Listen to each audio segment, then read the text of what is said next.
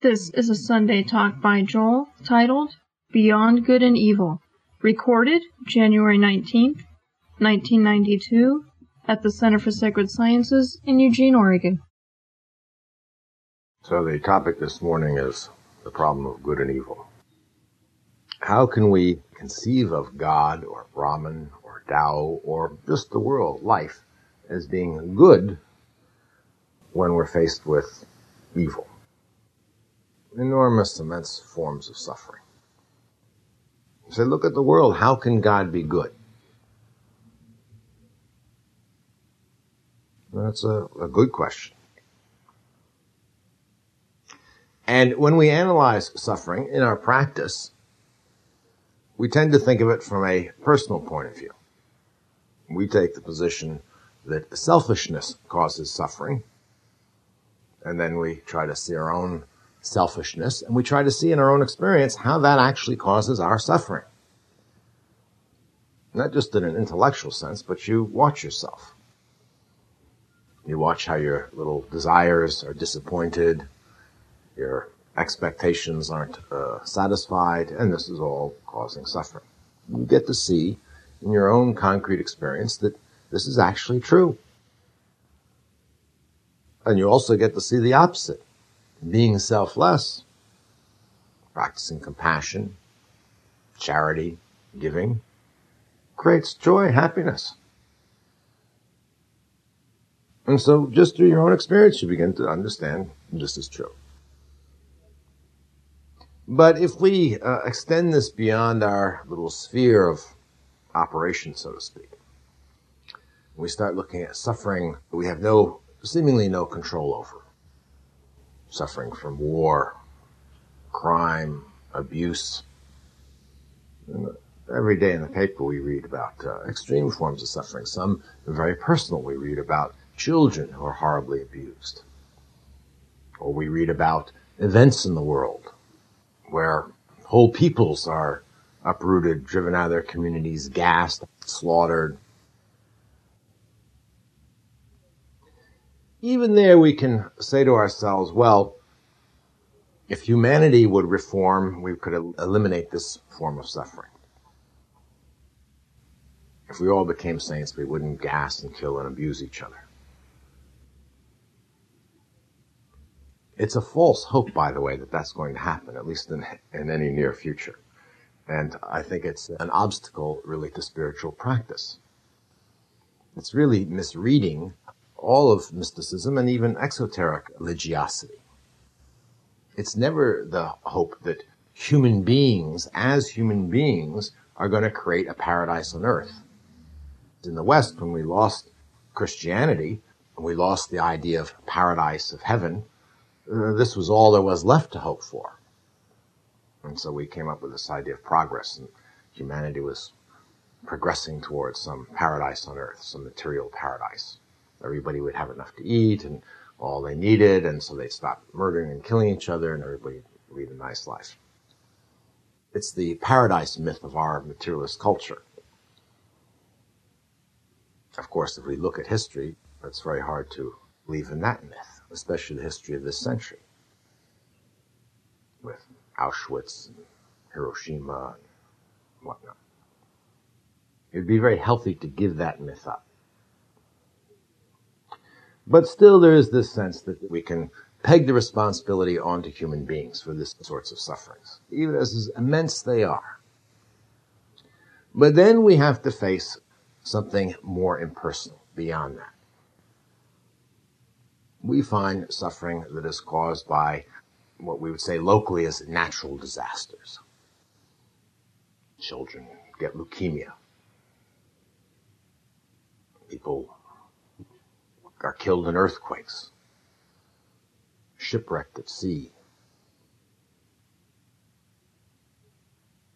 And this, we have to say, God must be responsible for, or however you want to conceive it. That force in the universe that created the whole universe must be responsible. This is how the universe is set up.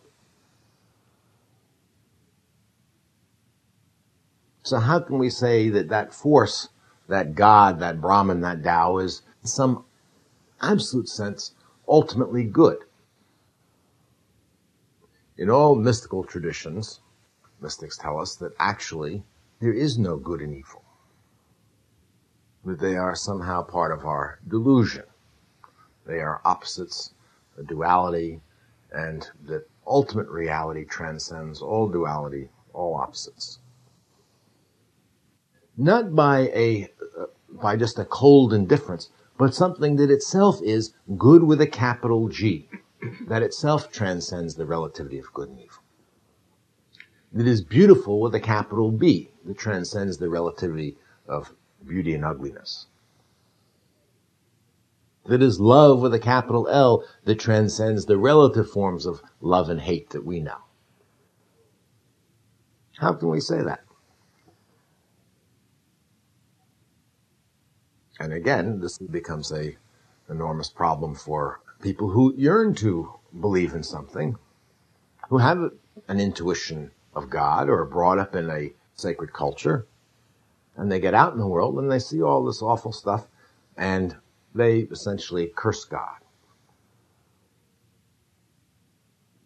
This is the story of Job, actually, and the story of Job is sort of the archetype of this process. For those of you who don't know the story, and for those of you who do but perhaps have forgotten elements of it, Job was a righteous man. And God strikes him with misfortunes, all sorts of misfortunes, starting with physical, bodily misfortunes, boils and disease and whatnot, and then takes away his children and all his goods and possessions.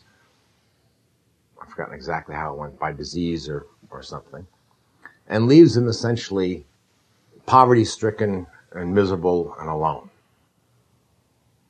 And Job says, why? Why did he do this to me? I'm a good person. I led a good life. I don't understand. This is what we don't understand. How could an innocent child who's never hurt anybody suffer from some dreadful disease like leukemia? Why?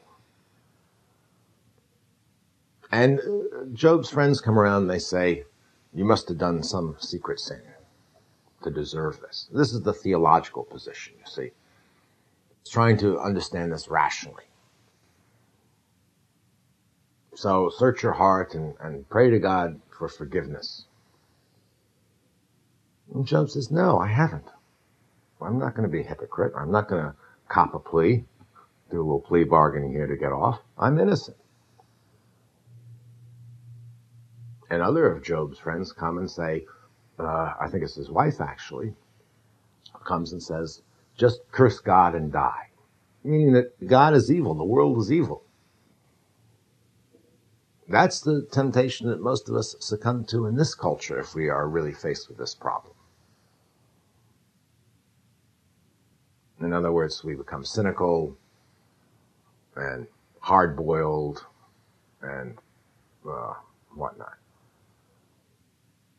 But Job doesn't succumb to this temptation either. He refuses that. So after all this bantering back and forth with his friends trying to figure out what's going on here, and he still doesn't have an answer that he can live with and accept, he goes to the only place he can get an answer. He goes to God. He confronts God. Says, why did you do this? He doesn't deny God. He doesn't curse God. He goes to God with a question. Why did you do this? And the answer he gets is not the theological answer. It's not a rational answer. It's not that he had some secret sin, or that suffering is necessary in the world so that we all can grow and whatnot. All of these answers have been offered by various traditions. God says, you don't understand the world. Where were you when this world was created? And then he shows Job the world. It's in many ways a terrible vision. The leviathans and monsters of the deep and all sorts of things. It's almost like the vision that Krishna shows Arjuna in the Bhagavad Gita. In the Bhagavad Gita, Arjuna is faced with a similar problem. He has to fight this battle, and these are all his relatives on the other side, and he suddenly is confronted with the horror of war and the evil of war. And the whole struggle of the Bhagavad Gita is how to understand this. And when Krishna reveals himself, when the divine reveals itself, it's not in the form of nice little angels with silky wings playing harps. It's in the form of this huge monster devouring armies and chomping them up in its teeth. It's very graphic descriptions.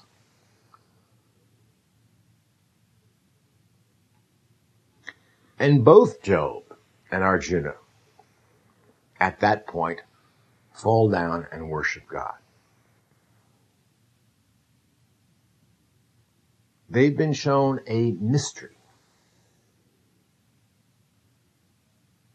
in which they are reconciled, a mystery that transcends their own ways of thinking about these things, their own dualistic ways of thinking, good and evil. Now, in the story of Job, Job falls down and worships God, and then God gives Job back everything 1,000-fold or whatever it is. You can read this mystically. You can read that Job had a full Gnostic illumination here. And so he got everything back 1,000-fold, not necessarily all his possessions and family, but he got what was worth getting, which is infinitely more worthwhile than possessions and even family. In the Bhagavad Gita, it's even more specific. This is a turning point in the path for Arjuna. It's not the end of the path. You might say it's an insight of ultimate humility. It's giving up the idea that your rational mind will ever understand this. It won't. And once you let that go, that desire to understand with the rational mind, then you've overcome an enormous obstacle on the spiritual path. Then you might say in Christian or Sufi terms and Western terms, you've entered a relationship with God. Not a relationship that's dependent on what you want or don't want God to be, or the world to be. And you follow now a path without demanding that things be the way you want them to be. This we would call perhaps unconditional love of God or of Krishna. Or if we don't want to put it in quite so anthropomorphic terms, it's unconditional acceptance of the way things are. It's being able to look at and experience reality as it is without any of our little illusions about what it should be or could be and so forth. It's called facing reality without rosy glasses. This is what we have to deal with. We never are going to get to the bottom of truth as long as our own desires or our own fears are coloring our perception of reality with how we'd like things to be. Then we're not looking at reality as it is. We're looking at reality as we'd like it to be, and then we're looking at experience in relation to that, and we're seeing how much it disappoints us. We're seeing it in relation to something else, and the something else is our own little illusion or delusion.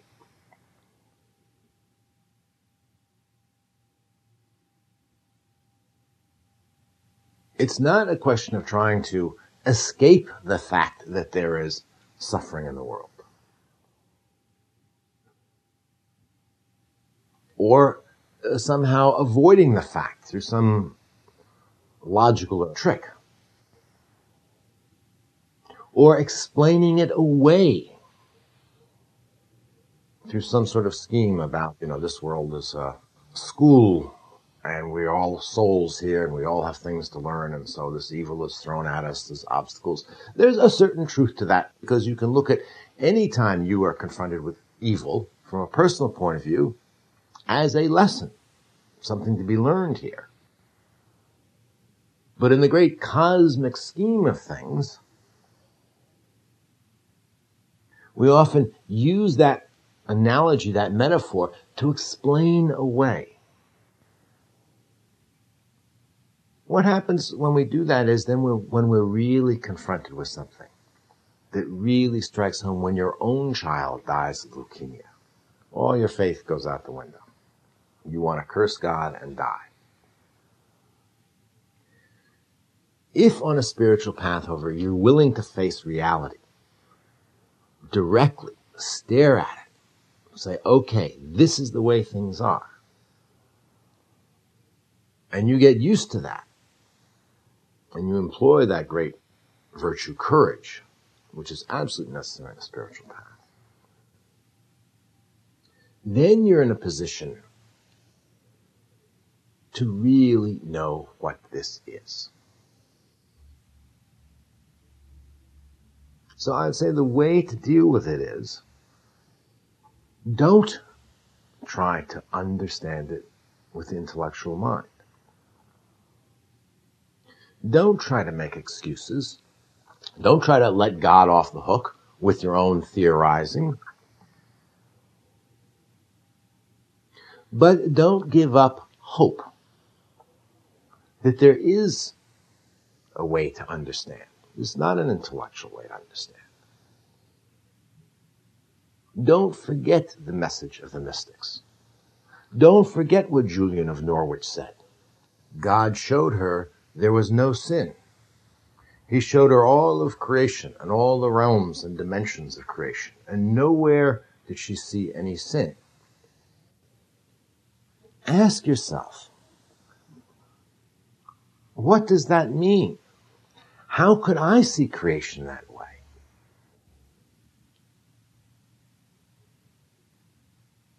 Julian of Norwich didn't explain it all away. She was shown this by God, as she puts it. It wasn't a result of some speculation. Much closer to what we call an experience, an insight. A direct and immediate insight. So now there's no room for doubt. If you know something directly and immediately, you can't doubt it.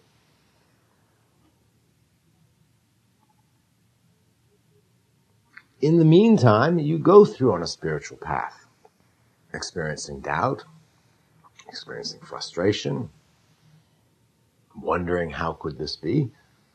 That's why you're on a spiritual path, is to find that out. Don't try to find it out before you find it out.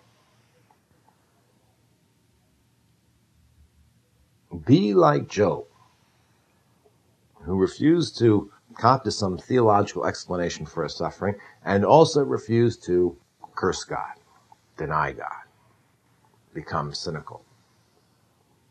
And go to the only person, quote unquote, who can answer that question.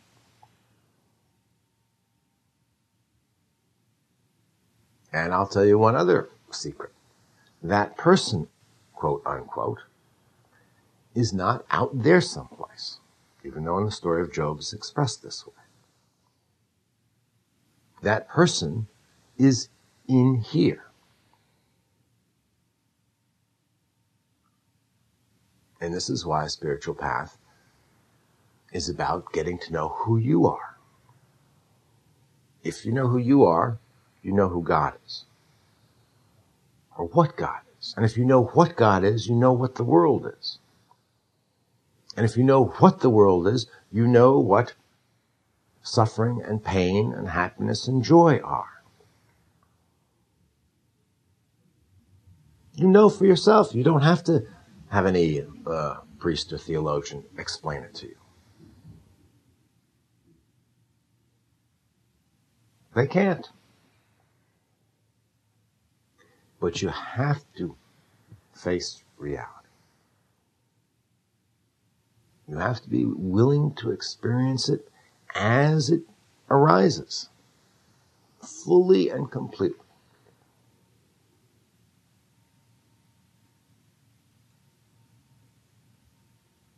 As though you were on a journey across an ocean and you were steering by the North Star and you fixed your course by that star. And you made a vow to get to the end of the journey, wherever that North Star would take you. You don't even know where it's going to take you. And then along the way, all sorts of things happen. You run into storms, you run into doldrums, you run into sea monsters, you run into gorgeous Tahitian islands. And you're always tempted to turn back or to stay here. It's nice and warm, this sunny Tahitian island. Why? Maybe this is the place to stay. Or you're terrified by sea monsters or whatever, so you want to turn back. The only way, though, to get to where that North Star is leading you is to keep sailing on, regardless of what comes up. You can't avoid it. You just keep sailing on. This is the true meaning of faith. It's not static. It leads you. And through that journey, you finally come to confront God, as Job did. Then you ask God. Then you come back and tell us.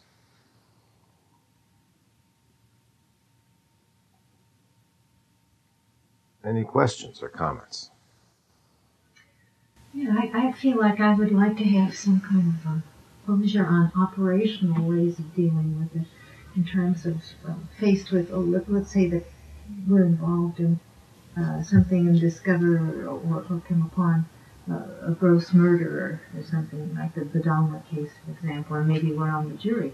Well, then what I'm understanding is we realize it's all delusion anyway, and that we play our part in this delusionary world and just go according to the whatever evidence is presented in finding this man guilty or not guilty.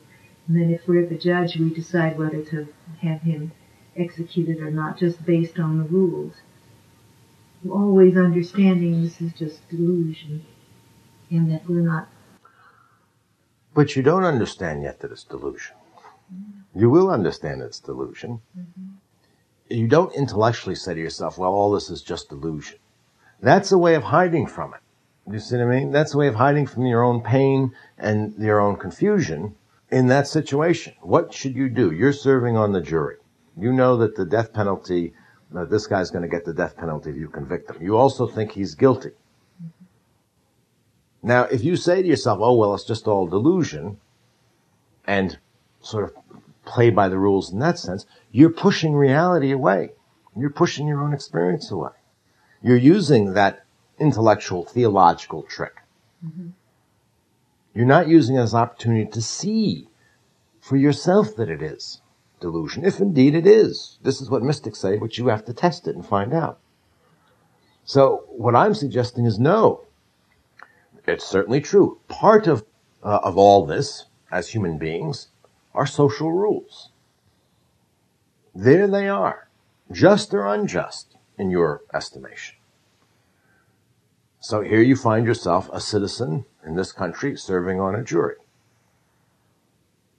That's part of the reality. The reality in the sense of what's experienced, what's here and now. Then you perhaps also have very strong feelings against the death penalty.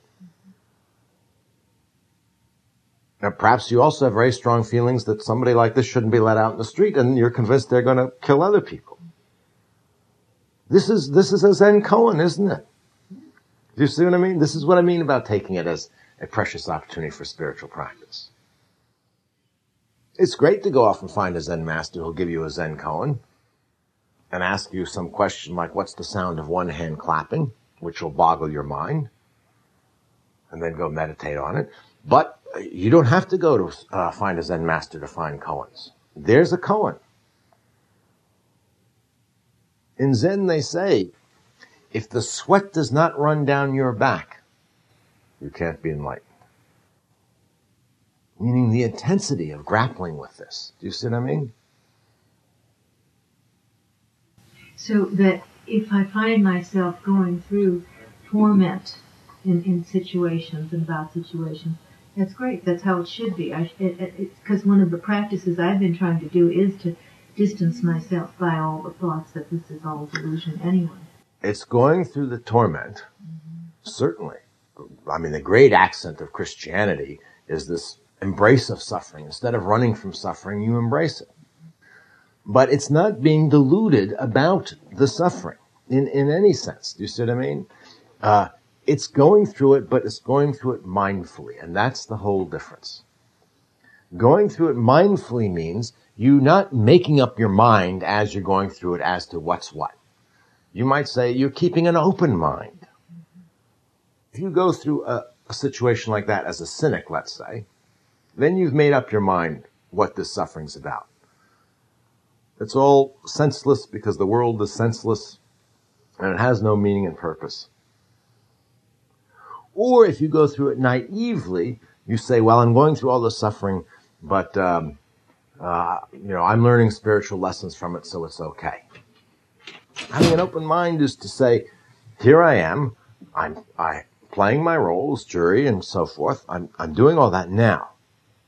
Let me watch this. Let me be mindful. Let me see here and now. And it's going through this with a question. And you, like Job. Okay, God, here it is. What's what? Always with a question instead of an answer. But this is why I say, yes, you want to embrace it in the sense that you want to experience it fully. You don't want to push it away. Our trouble is we keep trying to push part of the world away. From a mystic's point of view, it's kind of funny. We're like people, trying to get away from their shadow. A mystic goes out there and looks, and you saw everybody in the street on a sunny day, like today, a rare sunny day. People are jumping. And you realize, they keep jumping away from their shadow. Well, it never works. They're jumping and hopping all over the street like Mexican jumping beans. This is our deluded way of responding to suffering. Mindfulness makes the difference here, not having an explanation. Mindfulness is what makes you a spiritual seeker in this situation, not that you have a spiritual explanation for the situation. Is that I'm getting helpful? I'm trying to figure, and so the idea is to sort of recognize that you're suffering and enjoy it is the idea. I would say this. I would not use the word enjoy it, but I would say to be interested in it, to be curious about it. My life turned around when I got on a spiritual path, primarily not because anything changed externally particularly, but because suddenly I was curious about all sorts of situations that before I either wanted to avoid or indulge in. Even the most mundane situations, or what I would normally think would be very boring. Even boredom itself I got curious about. It was an all-encompassing curiosity.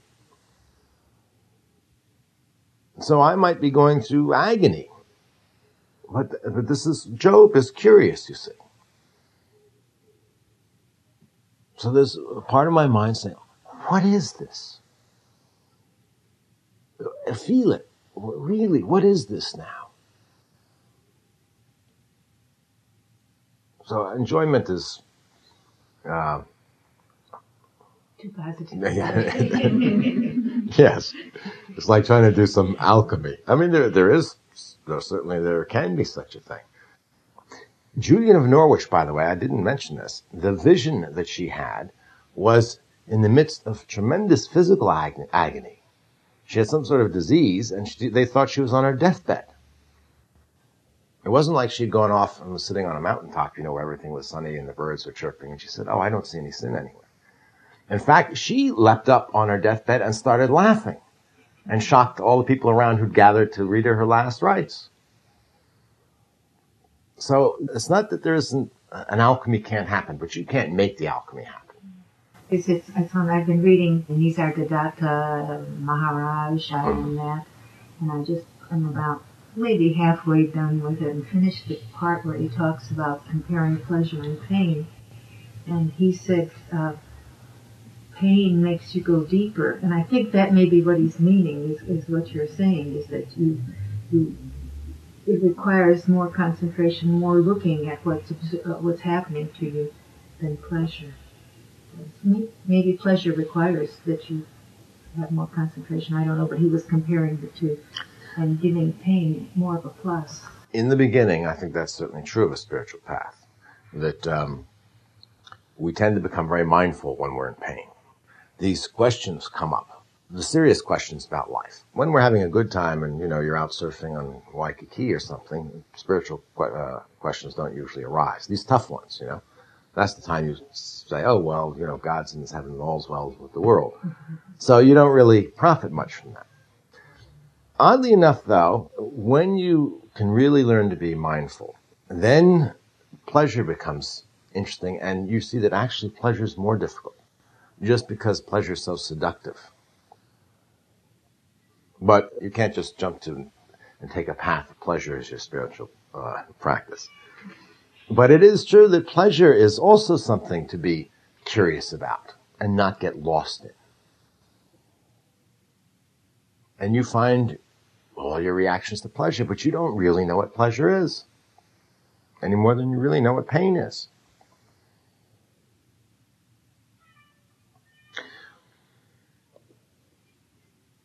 Go ahead. I'm just trying to grasp this, and I'm having a very hard time. And what I was just getting was that to fully experience the feelings without being overwhelmed by them is what we're talking about as an observer in some way. Yes. Very well put. Without being overwhelmed by them and without being driven by them. Because usually tremendously strong feelings push us off course. So we give up, or we sail in a different direction. So this is why in all spiritual traditions, it's not that feeling and emotion and desire and so forth are evil in and of themselves. The problem is we allow them to run our lives. We're the slaves to our impulses. And very often we're the slaves to very weak impulses. You can start working on just things like you're a little hungry and you want a snack or this or that, And if you start to watch your life, you see how that, just little things we're afraid of, we put off and we avoid and so forth. And little things that we desire, we go out of our way to get, and we start to see, if you could see the pattern of your life over time projected on a map or something, you'd see that it doesn't have a direction of its own. It has a direction that's just a response to these whims and fears and anxieties and so forth, So this is why in our practice, the first precept is to take responsibility for your life. It's not that this isn't going to happen to you. You won't be blown off course, but you're going to keep that North Star in sight. Do you know what I mean? You get blown off course, you find the North Star again and start sailing that way. You get blown backwards, you find the North Star and keep sailing. Now you plot that life pattern on a chart, and it won't just be a random result of fears and so forth. Do you know what I mean? There'll still be fluctuations, but then there will be a direction in it. The next step is you learn how to use this blowing off course. You see what I mean? Here comes this big hurricane. You know where you're going, and now the hurricane's blowing you off course, but you haven't really lost sight of where you're going, and you're going to now fully experience this hurricane. What is this hurricane? And it doesn't mean coming up with an answer right at the moment. This is the whole trick. It's suspending the answer. You're pursuing a question. The spiritual path is a quest. Quest has the same root as question. It is a questioning. If you already know the answer, there's no point in going on a spiritual path. Only people who don't know go on spiritual paths. Only dummies go on spiritual paths. Only humble, ignorant people go on spiritual paths. That's all who it's effective for. Another question, kind of in a different direction. Did you feel complete? I'm wondering, you had said in the beginning of your talk that this idea that we can make a better place on earth should be given up. How then would someone was appalled by the treatment of the environment or something and they joined an environmental group? Would that be a foolish thing for them to do? I didn't say a better place. I said a paradise on earth. Okay. Better is a relative term. In that sense, you can make things better for people. That's still not the point of it, really.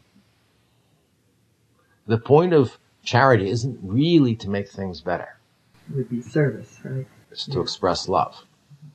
But it's certainly, in relative terms, legitimate to think about making things a little better, Could be just making your house more cheerful or, going out and mowing the lawn is making things better in a certain sense. But better, it doesn't have the idea that you're going to somehow arrange the lawn so it'll be permanently cut, you know what I mean? That's just your way of interacting with the grass for a while at this time. But you don't approach it with the idea something's wrong with the world, grass shouldn't grow. So now I'm going to fix it, I'm going to cut it, and it's going to stay cut once and for all.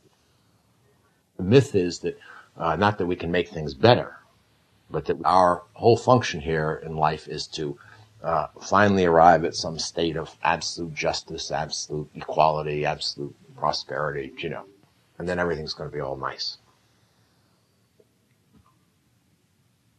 So we don't have the expectation that there's an absolute way things ought to be. We let go of the expectations and we just do our thing. Whatever feels like it's right to do, we do. And you might discover that the absolute way things ought to be is exactly the way they are. Yes, I think that. And then you might discover what Julian of Norwich said.